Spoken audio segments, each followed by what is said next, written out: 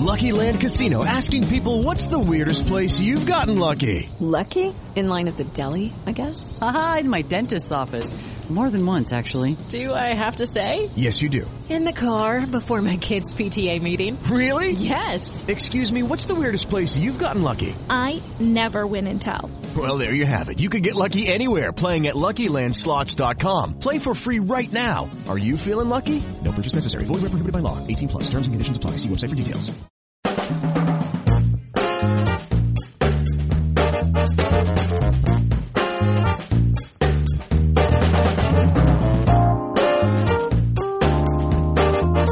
Welcome to Remote Controlled, Variety's TV podcast. I'm Deborah Birnbaum.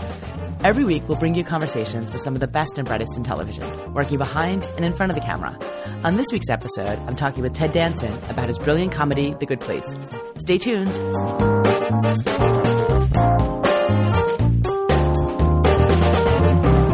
Hi, I'm Deborah Birnbaum, and it's my pleasure to welcome Ted Danson. As I slowly put my feet up on the table.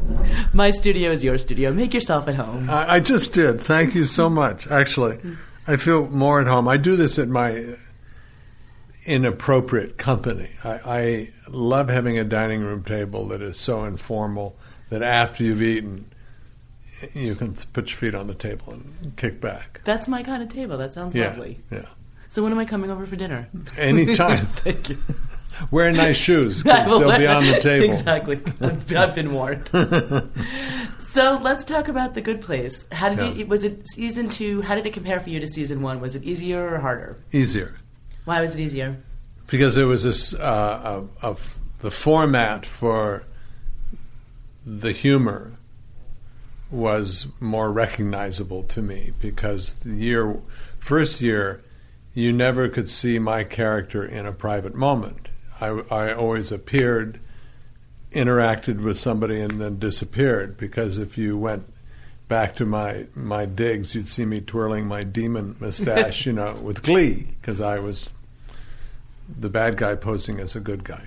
So once that was revealed to the audience, then the second season was fun because you got to see what was going on behind the curtain, which is, it's an easier joke to play as well, when the ruse is clear to everybody, the humor is easier.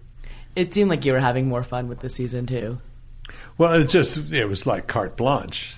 You're a demon who, is hiding the fact that you're a demon torturing these 4 humans. That's like, you can do no wrong. You were in on that from the beginning. You always knew what the twist was going to be. Were you playing towards that? Were you playing towards what the reveal was going to be? No. I think, my worry, Mike Schur, who created the show and is brilliant, truly, he's just, I don't know if you've had I have. I just think he's one of the brightest people I've ever met. I love what he's doing with our show. I love that it's about something. It's about what it means to be a good person, but it's wrapped in this kind of 9-year-old boy's sense of humor, and it has visual magic. So the medicine goes down delightfully, I think. But we are talking about ethics. We are talking about there are consequences in life. What was your question before I went on my little pitch of what the show was? Mike Schur told me, I was looking for something to do, and I met Mike, and he and one of his writing partners had another project that didn't quite ring a bell to me, and it was going to be run by somebody else other than Mike. And then we said, do you happen to have anything else? And he came back and pitched this, and my manager and I, Keith Addis, just sat there and listened literally for 45 minutes as he ran through what was on his mind and why he wanted to do the show, and the whole arc, meaning, you are actually a demon, who's found a better way to torture humans. Not a pitch you hear every day. No, but it was so, and he didn't know all the answers, and he didn't try to make it more than, he just literally shared what was on his brain. And I say this a lot, but it's true. There was a period in, 15 years ago where I realized my job as an actor, as far as finding work, is to find the most creative person in the room and then ask very nicely if I can be part of it. Having things developed for you, go find some writer who has this huge, undeniable thought that he just has to put out in the world, and then go be part of that, because it's more likely to be authentic. So that was Mike. I was so excited to be part of it. And did you then know what was ahead for season 2? Yes. I knew the twist. He didn't have it all blocked out on what would happen in season 2. Yeah. It's first season a little more difficult for me. Second season was just like delicious. It certainly seemed like you guys were having fun. And then now looking ahead to season 3, are there things that you want to see, or do you know what's ahead? Sorry, I didn't answer your question. You asked me, I can't exactly remember, but it was about the first season. The challenge for season 1 for me was, how do you make it funny? Right. Because I'm really only going to play one note because I don't want anyone to know. So how do you make that funny? And that's when, and we had a conversation about that during the first time we met, and how, what do I play when I reach for my funny gun? What am I going to shoot? And it became the over his head middle management guy who was trying to please the human beings with, the most perfect afterlife he could possibly create. And then when everything fell apart, he would become more and more panicky. And so the humor was kind of in this, Willy Wonka-ish kind of character that was way over his head. You wouldn't know why, but, anyway, I rambled. Not at all. So we're going to see a third version then come season 3? Well, you definitely are seeing, and you saw hints of that in the second, that he's becoming more human. He does love his humans. He does. Yeah. And the rest are, Mike's twists and turns that are too much fun to give away. Although I have this horrible reputation for telling everybody everything. You do. I've been reading a lot about this. It seems like you gave away the twist of the first season. and it truly was, because I didn't want John Krasinski to think, it's The Office in heaven. Got it. Interesting idea. No, it's way more than that. So does Mike trust you now with his secrets? Not at all. No, but he knows who I am. Very likable, but just cannot keep a secret. Will he answer you, though, if you do have questions? What kind of relationship have you established at this point now? With Mike? Gosh, it's so strange. I was just thinking about that. Because I'm 70. I guess he's, 40-something. I'm guessing, mid-late 40s or something. And he's like, all writers to me are like daddies in a way. I always feel a little bit like I don't know what. It's not like I'm the wiser, older person in this relationship. I feel like the young actor trying to please, or, my older creator. My relationship with him, everyone in the cast, for some strange reason, had wonderful lives that they go running off to immediately after the end of the workday. Mm-hmm. So Kristen Bell is out the door, gone. I run home. He runs home. He has, a family and kids and writes, and runs a show. So I don't hang with Mike. We've had a couple of dinners, and that's about it. My relationship is, I'm in awe of him. I love how effortless and unneurotic he is. It is literally just about the joy of creating something that's fun and intelligent. He's a decent man. He really is a decent man, and I mean that in the best definition of that word. He really cares about and thinks about being ethical. Mm-hmm. And I can see it in the writing and in the fact that we're doing this, The Good Place. I see it in his relationship with his son. He's a decent man, and I so respect that. How rare is that at this time? Yeah, it is. It is. I mean, we're about it. We're about consequence. We're that everything you do, your actions have a consequence out there in life, a ripple effect that create either a certain amount of good or a certain amount of bad. And there are consequences. That's a really good thing to put out in the world and do it in a funny way. Are you enjoying how much people have responded to the show? Yes, very much. I particularly love that parents with 10-year-olds come up and say how much they as a family are enjoying it, or that the 10-year-olds will watch it 2 or 3 times because Mike Schur has put so many interesting things that you speed by, but if you go back and look, there are these wonderful little, oh my gosh, did you see that kind of moments. Do you have one of those moments, a favorite that you've missed, that people have missed? That was my feet. I don't know. I'll think on that. Okay. Yeah, sorry. I'm bad with favorite moments. No, I mean, I just think one of the things that's so rich about the show is exactly that point, that there's all that buried stuff in there. So I'm just curious what you respond to about all of the buried hints, the Easter eggs, the points he's trying to make, the inside jokes. I didn't know this phrase, Easter eggs. I heard it in reference to Mike Schur the first time. He leaves Easter eggs all over the place. He does. They're little presents, says the Jewish girl. Yeah. Oh, wow. I mean, I don't remember them all, but, you know, the different names of the yogurt shops or the, you know. Sorry. Yeah, I'm bad at that. Just curious. Yeah. You know, how do you find that you strike the right tone with this? That's hard. I mean, you're surrounded by incredibly bright people. Like Drew Goddard is our kind of director in residence. He only directs a couple, but he's there to bounce things off of for Mike to talk, and he's on the set a lot. And then we have these amazing directors, and one of the writers from the writer's room is always on the set. So there is a lot of monitoring and controlling, and you will ask, you know, Mike, what's your thought on this? Because it is, I mean, that's what I love about comedy. I think doing drama is fun, and very relaxing.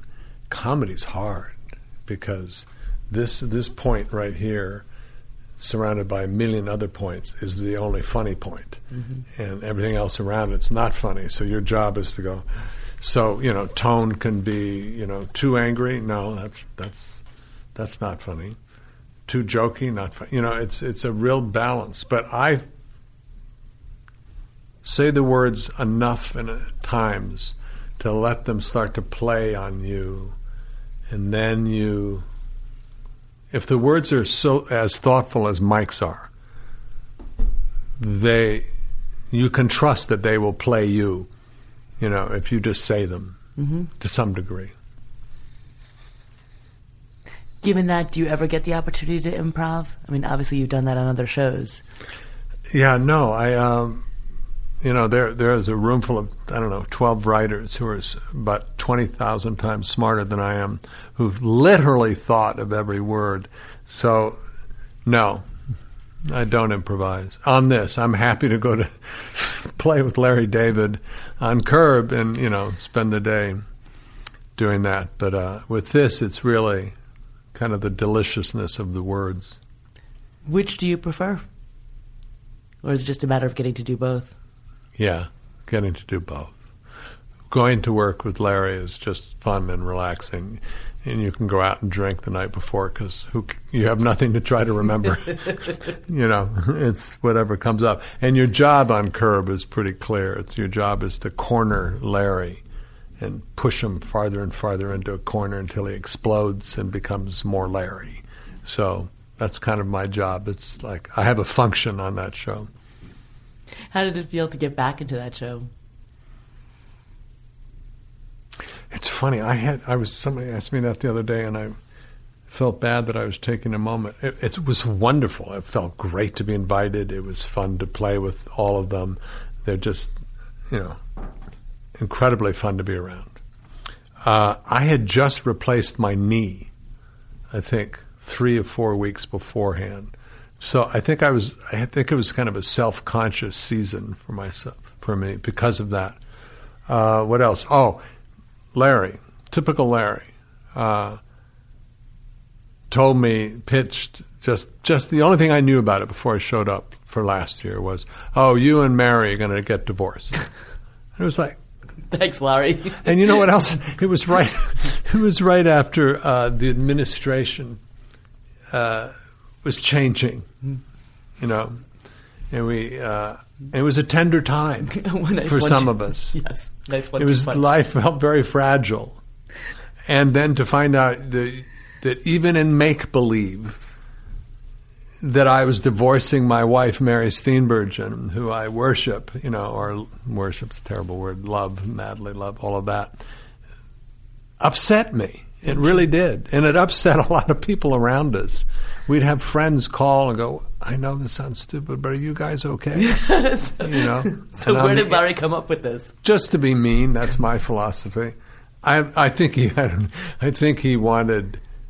It probably was a great way to have Cheryl around, but let him be romantically interested in other people, but still keep, you know, the character Cheryl. I don't know. I really don't. Can you I ever resent it. I'm sure. And I'm sure people thought it was happening in real life. Can you ever say no to Larry when he pitches something like that? I suppose one could, but no. You know, in for a penny, in for a pound. You're you know, he changed my life, career-wise.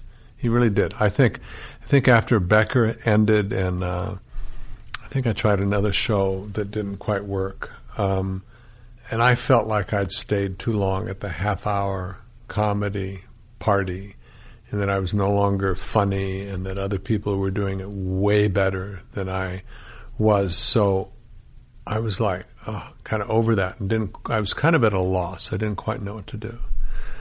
And then I did Curb, the first season of Curb, and it was so playful and relaxing and easy that it kind of made me excited about being an actor again. Wow. That's a little overly dramatic, but it's true. So I do credit Larry I think it gave people a different kind of angle on me as an actor.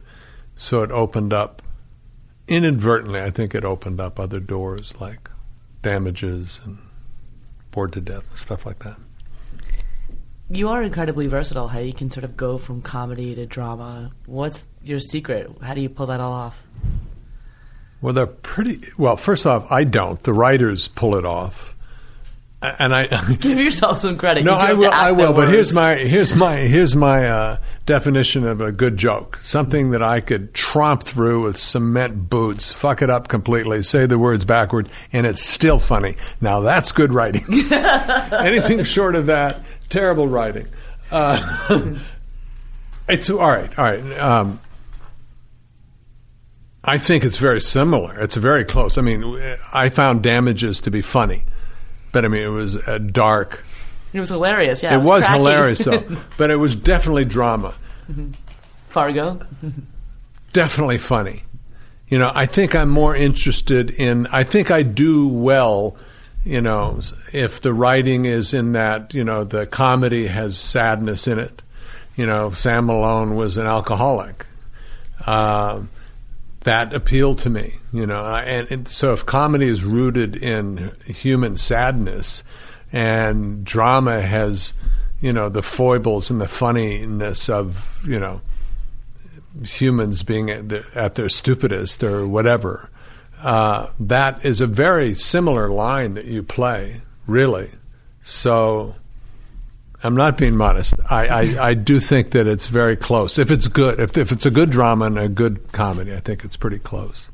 And I think where we are on TV right now, those lines have gotten blurred. It's not as, you know, set in stone as here's your half-hour comedy, here's your hour-long drama. We're finding everything in the middle. Yeah, and that's wonderful, really, because then all of a sudden writers went, wait, I don't have to get a feature and do 90 minutes to tell my story. I can have 10 hours and do a limited series, and because it's limited and I'm a good writer, I will attract good actors and directors, all of a sudden you find these brilliant things being done on television, which is kind of exciting. So what do you look for in a part? What makes you say yes to something? Is it the writing? Yes.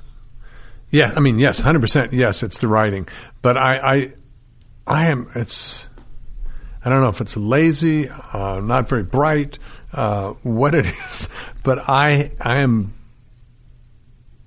seem to have in life, when I am out of work, the next thing that comes my way is something that I do and is the right thing for me to do.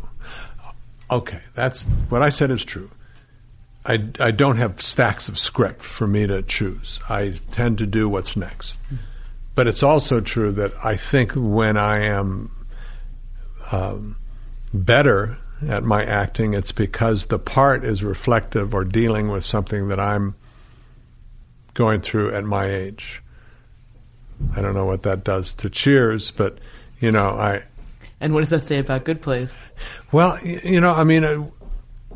I think it is good to be, that's kind of me in my mentor period, I'm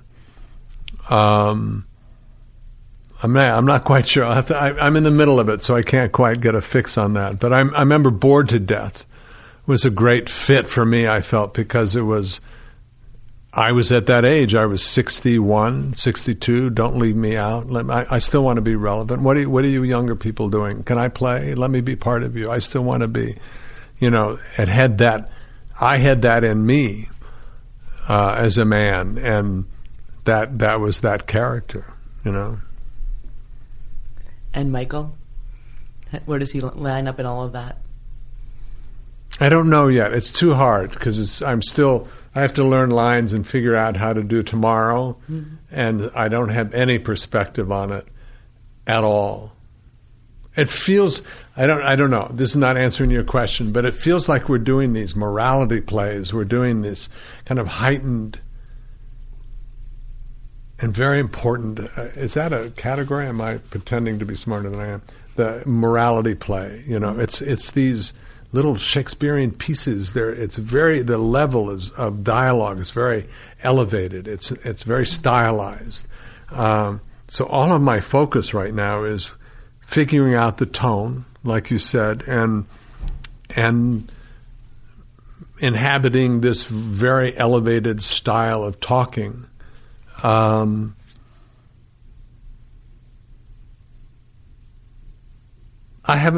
know there'll be an answer to that question that I will come up with about 5 years from now, but right now I figured it out. Exactly. I am we'll a get demon. back together around this table. It'll probably be the same table. Have you learned anything from the experience of doing the show? I mean, I can think of funny, silly things, but I'm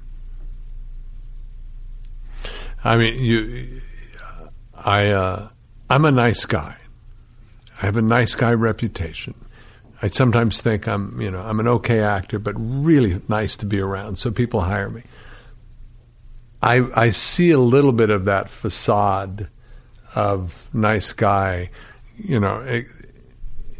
An example is, when you leave a tip, and we all in this business have to leave celebrity tips, because if you don't, you're forever remembered and forever talked about around the campfire that night. And rightfully so, because, you should tip well. And so I tip well. I think Mary would divorce me if I didn't, because she was a waitress for 7 years in New York. So rightfully so, you tip well. But I always I'm that guy, if it's a barista, that I'll leave a generous tip. But I wait till they turn around with my coffee and see that I'm putting this very generous tip. Which is a total karmic wash, because you're doing it for show, not for the decency of the moment. It's the perfect intersection of a Curb moment and a Good Place moment. It is. That's exactly where it exists. Yeah. And so it's not so much that I'm learning to be a better person. I think I'm learning what a rotten person I am. That I have all of these faux good things about me that are kind of veneer, and if you scratch too deep, it's like, uh-oh. I think we all do. Yeah, no, absolutely. And that's part of what the show's about. Yes, and as long as you have a sense of humor and don't take yourself too seriously. We're not going to talk politics, but oh my dear Lord, what a challenge. What a challenge. What a challenge. These are tough times. Yeah. I will just, not to change the subject, but I was just watching The Fourth Estate, this great documentary that Showtime did inside the New York Times. And they were looking back over the course of the year, and it's just, you start to get numb because you forget all the things that have happened. I know. And it was just shocking to me. Yep. What we've been through, and sort of, but every day another story replaces it. So. Yep. But I digress. Talk about the chemistry on this set. It feels like everyone's getting along really well. The chemistry is really gelled. Yeah. How important is that to the success of a show for you? I think very important. I mean, as far as showing up and going to work. And it probably has a lot to do with whether it turns out well or not. But Mike Schur, the chemistry is brilliant. And I think last year we all bonded even more because the first season we were all in our separate units. I was pretending to be somebody else. Everyone else was trying to figure out how this worked. And so there was a separateness even to all of us, in a way, to our characters. And then last year all of our characters became over time buddies, or people who wanted to be together. So as a group, we became even a bigger and better group. But as far as the people and the personalities, there isn't a person there that isn't just delightful to be around. We're all typecast, but we all have a great sense of humor about who we are, so that, and everyone has that life is too short motto to be anything except decent, to have fun. That we are so lucky. And I think everybody knows that, and everybody is grateful to be there, which I love that quality, to go to work with a crew that feels the exact same way. The actors feel that way. And it really does start at the top. Mike Schur truly believes in life's too short to not hire people you want to spend time with. And we have this great, I don't know what he is. He's kind of the Wizard of Oz. Morgan Sackett is kind of he's also a director, but he's our producer, executive producer, something. He makes the wheels go round. And so the crew that he has hired and assembled is just brilliant and fun to be with. I mean, so talented. And everyone loves the show. Everyone really enjoys the idea of what we're doing. So, yeah, coming to work is a great joy. And then we all leap in our cars and run home as fast as we can because everyone has a life that they love as much. So it's really an unneurotic set, which is nice to be around. How often have you had that in your career? Almost always. to really. I mean, I am a Pollyanna, but it also happens to be true. I've been blessed. I've been around. I don't work for assholes for some reason. I don't think assholes want to work with me. So I tend to have, been around great writing, which attracts, I think, usually really interesting people. Is there something on your bucket list, something you haven't done yet that you still want to do? No. I don't. I mean, yes, but I don't know what it is. I don't have I don't know if it's superstition or what, but it's like that means I'd have to take stock of where I am and my position in the arc of life, and I have no desire to do that. I have had do you know my wife, Mary Steenburgen? She just is coming out in a film called Book Club, and it opens in a couple of weeks or a week. And it's really wonderful. I saw it. But besides being funny, just the fact of those four women who are truly magnificent is, I think younger women will love going to see it because what it says is you don't have a shelf life. You can be 80 and go 1,000,000 miles an hour and be energized and sexy and all of these things. I think we have held that there's You're supposed to kind of drift off at a certain age. And these women are so amazing. And it had an impact on me because I think at age 70 I started to think, well, I'll start to contract a little. I'll plan for that wouldn't be smart to do because I need to save for blah, blah, blah, blah. And it was like, well, after meeting Jane, it was like, the hell with that. Stop on the gas pedal and go. Who cares? Why not? Just keep being creative, keep being kind, keep reaching out in the world and staying engaged, and don't slow down. That's silly. They're truly amazing women. It sounds fantastic. I can't wait to see it. Yeah. And look, it certainly feels like you're getting plenty of those opportunities between Curb and Good Place, and I'm sure there are more things coming. I'm very lucky. I'm very lucky. Yeah. So I don't have a bucket list. Okay. It's like I can't wait to see what's next.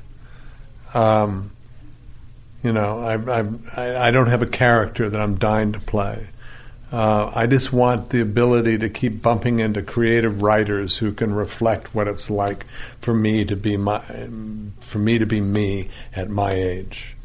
Then I would love to, explore that in some dramatic or comedic form. Does that make sense? It absolutely makes sense. Yeah. So season 2 of Good Place ended on a bit of a mystery. We're not sure. I don't know if you've been reading online, but there seems to be some debate about whether it was a real or a simulation. Do you have a theory on it? On whether, where did we end? I'm sorry, I'm confused on exactly. Do you remember how we ended? What was it? Well, you got to revisit Sam Malone as bartender. Yeah. But no, we're down. They're down on Earth. They're down on Earth. And is that real? And the bad guys are hot after Janet and my. Yes. Well, I don't want to ruin anybody's, hypothesis, but no, that you can believe what you've seen to date. Interesting. Yeah. Do you know what's coming in season 3? Basically. But just like on Curb, where Larry tells me nothing, I do better knowing very little. I used to love going on Damages. The writing was brilliant and last minute. So you would be playing scenes that that came after a scene that hadn't been written yet. So you never really knew. But it was much better for me because I'd play a scene where I'm making this up, I don't think it literally happened, but I'd be patting some young boy on his head saying, "What an amazing kid you are. Wow, how wonderful. You're great." And then I'd play the scene a week later that I didn't know existed where I killed his mother. So I came across as a total psychotic sociopath. But if I had known as an actor what was coming, I would have telegraphed it and done all the bad acting traps and been kind of probably not as good. So anyway, I like not knowing. I'm happy to not quite know what's coming.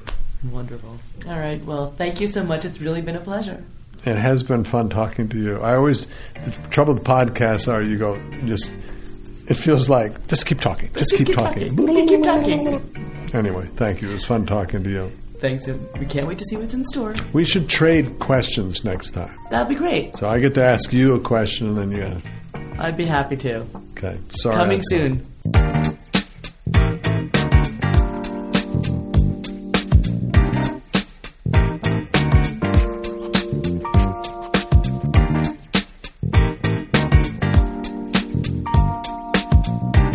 Thanks for listening to this week's show.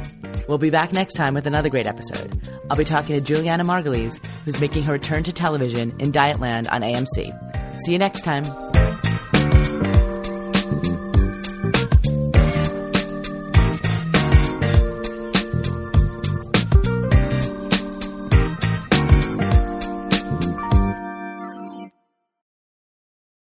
With Lucky Land Slots, you can get lucky just about anywhere. Dearly beloved, we are gathered here today to... Has anyone seen the bride and groom?